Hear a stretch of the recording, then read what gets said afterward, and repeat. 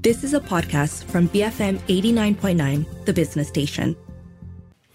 BFM 89.9, 7:06 a.m. on Friday, the 24th of February. You're listening to The Morning Run. I'm Shazana Mokhtar with Wong Shao Ning and Philip C. In half an hour, we're going to discuss what Moscow's endgame is for the ongoing war in Ukraine. This will be followed an hour later at 8:30 a.m. with a look at whether Kyiv can withstand an extended military grind. It's part of our reflections on the one-year mark of the outbreak of the war in Ukraine.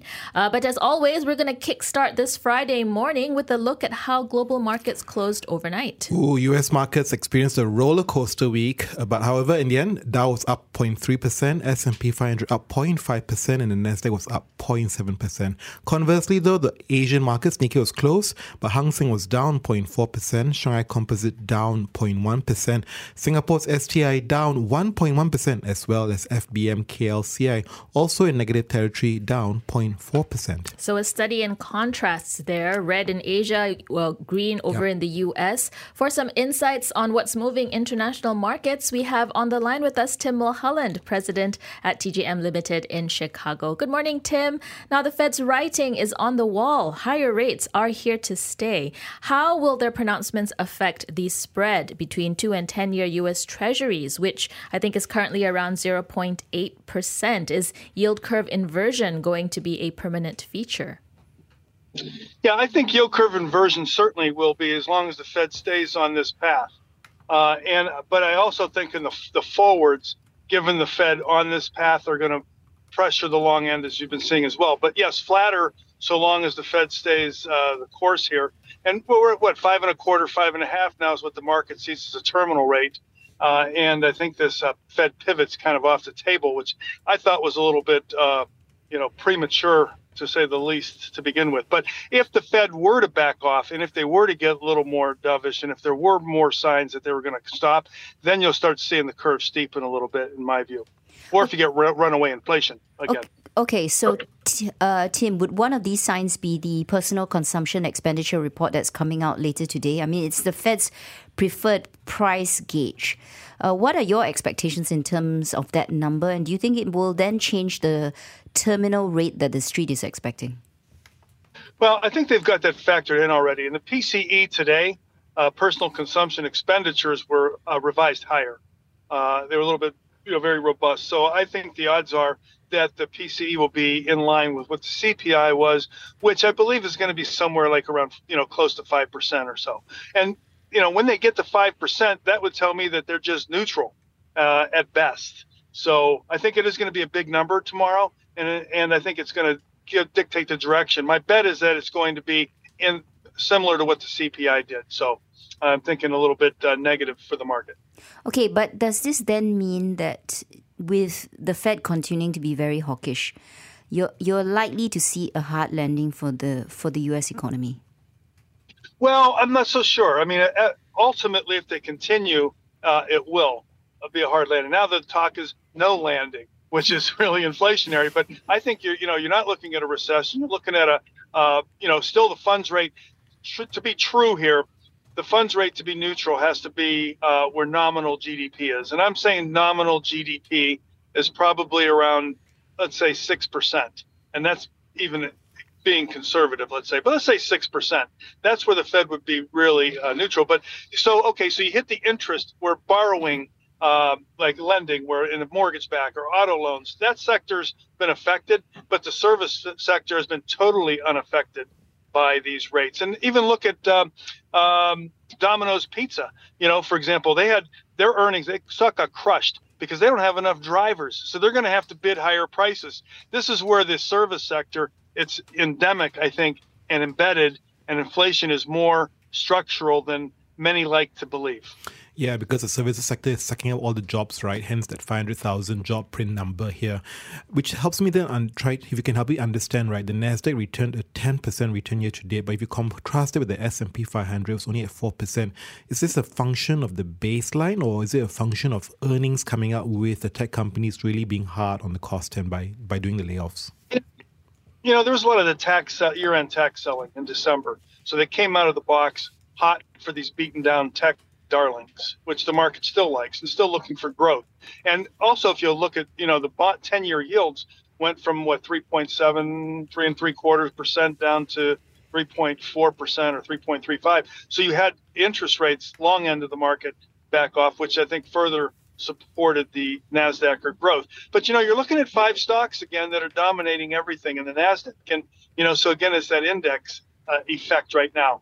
But yeah, you did see that. And I think it was a snapback from beaten down sector. And then conversely, what was liquidated was all the defensive sectors that performed well last year. So I think it was a little realignment. Now, we'll see. I think you're going to settle back in. I don't believe you're going to see a runaway growth, market again, runaway growth, bid for growth like you did before. But I think that was a snapback, a January effect, if you will. And if we take a look at the energy sector, Tim, it was arguably the best performing sector on the S&P index in 2022, but it's down right now about 7.7% a month to date and 5.2% for the year. So what factors are mediating such a drastic change in this sector, and what's your outlook for the remainder of 2023, I suppose?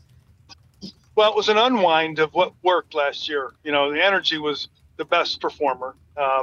And I think that was some unwind. Also, this release of the Strategic Petroleum Reserve was another thing that played into the supply, and also the warmer weather that we had. I think from demand side wasn't what they had hoped. So I think that's what. But the market backed up, with the exception of natural gas, to what was relatively high levels. So it's found support at what used to be a high level for energy prices. And let's also, one other factor I think that really plays into these markets, and especially going back to even the growth, this quantitative tightening really hasn't tightened yet. The Fed's reduced their balance sheet by $500 billion, which seems like a lot, but the big scope, not really on schedule. But Bank of Japan and Bank of China, and also the Treasury with this debt limit and drawing down reserves at the Fed, or balances at the Fed, served to more than offset what the Fed had done. So my point is I think with the economy being stronger than it is, I think you're going to see the energy sector probably a good bid right here. I think it's a good place to be buying. And I think even some nat gas type companies I'm kind of looking at. But I think the energy sector is still good from a cash flow perspective, unless we're going to go into a major recession and then all bets are off. But I don't see that happening right now. Tim, thanks as always for the chat. That was Tim Mulholland, president at TJM Limited in Chicago, giving us his take on the trends that he sees moving markets in the days and weeks ahead. Yeah, so interesting stuff. We don't know, in the sense that we don't know where the Fed is heading, but it probably is heading upwards in terms of the terminal rate. Will this then mean that the US will move into a hard landing? Tim doesn't really think so. Yeah, he doesn't think so. I think what was also interesting was the contrast between tech stocks and S&P, because the services sector is very much buoyant, so it's kind of not correlated with the performance of the stocks. But as he was saying just now, there's this whole tech sell-off in December. Well, turning our attention to some of the earnings that have come out overnight, let's start with Beyond Meat. They reported a narrower than expected loss for the fourth quarter, despite a 40% drop in sales. The company forecast its full year revenue to be above market estimates and said it was looking to control costs, sending shares surging 14% after hours. For the fourth quarter, Beyond reported a net loss of $67 million, or $1.05 per share, 17% narrower than a net loss of $80.4 million, or $1.27 per share a year earlier. Net sales dropped 21% to $80 million. I'm pretty surprised by this number. I thought going vegan was the whole trend now. No, apparently post-pandemic, people want to eat the real thing. And, it's questions about the Fed. And actually, it was also a question about the cost, because it's not cheap. So the company is actually forecasting its sales to shrink further this year. Revenue will range between $375 to $415 million. Now, so rather than growing sales, Beyond Meat's primary business goal is to become cash flow positive. And as a result, its gross margins are supposed to be in the low double digits. But if you look at the street, clearly nobody likes this name, okay? Seriously, 18 analysts cover it, 9 holds, 9 sells. Consensus target price for the stock, $11.75. Last done price during regular market hours, it was already up $17.40, up 4 cents. And I gather this stock has a lot of short selling cover. At the moment, the stock is already up more than 30% on a year-to-date basis. So expect a lot of volatility on this name. So probably their strategy was a mistake. I see what you did there, Phil. I do see what you did there. Yes, it's Friday. Please is. excuse him, folks. Well, turning to our attention to the next earnings report, we have Warner Brothers Discovery. They posted a large loss of $2.1 billion in the fourth quarter, and this reflects ongoing charges related to the restructuring of the merged media companies. Revenue came in at $11 billion, lower than analyst consensus estimate of nearly $11.36 billion, and Warner Brothers Discovery reported a loss of 86 cents per share. Yes, versus expectations of 21 cents per share loss. Now, before tax EBITDA was at about $2.6 billion, modestly exceeding analyst forecast of $2.58 billion. Now, if you break down the segments, the company's TV network segment, which includes cable TV channels like TNT, TBS, and Discovery, decreased 6% to roughly $5.5 billion as advertising revenue took a drop in particular. Well, it doesn't seem to matter. The Street loves it. It's up 66% on a year-to-date basis. But in terms of consensus numbers, not so much, because most are, 14 buys, 12 holds, and 1 sell. So about evenly divided. The stock's actually consensus price $19.39. Last time price during regular market hours was $15.73, up 31 cents. By the way, Netflix, of course, a competitor. Did you realize that they're lowering prices in this region? Apparently, they're lowering prices in a few countries which they consider lower economic countries. I see. Does that include us? Yes. Yes, it includes us. Did you not receive the email?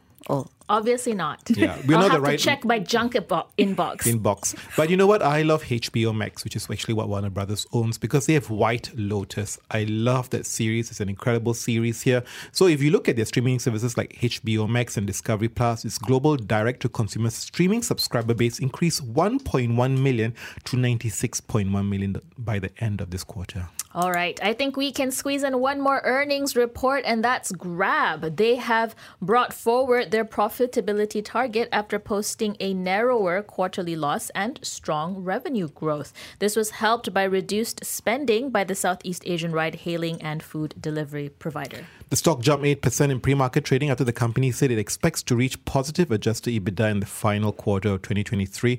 Previously, though, it expected to hit that goal in the second half of 2024. So adjusted EBITDA loss for the fourth quarter narrowed to $111 million from a loss of $305 million a year ago. okay. So what are they forecasting for 2023? Revenue to be as much as $2.3 billion. But folks, you can still expect losses because it's going to be, I like the way they term it, as little, not as much, as little as $275 million. The stock is actually flat on a year-to-date basis. If you look at the street, do they like this name because you want to be part of a super app? Yes, 19 buys, 3 holds, 4 sells, consensus target price $4.32, $4 US dollars, I'm right, $4.32. Regular market hours, it was actually down 29 cents to $3.21. Just remember, guys, it debuted at around, $13 US dollars?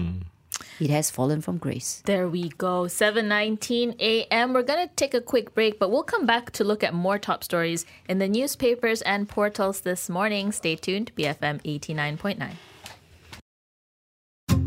You have been listening to a podcast from BFM 89.9, the business station. For more stories of the same kind, download the BFM app.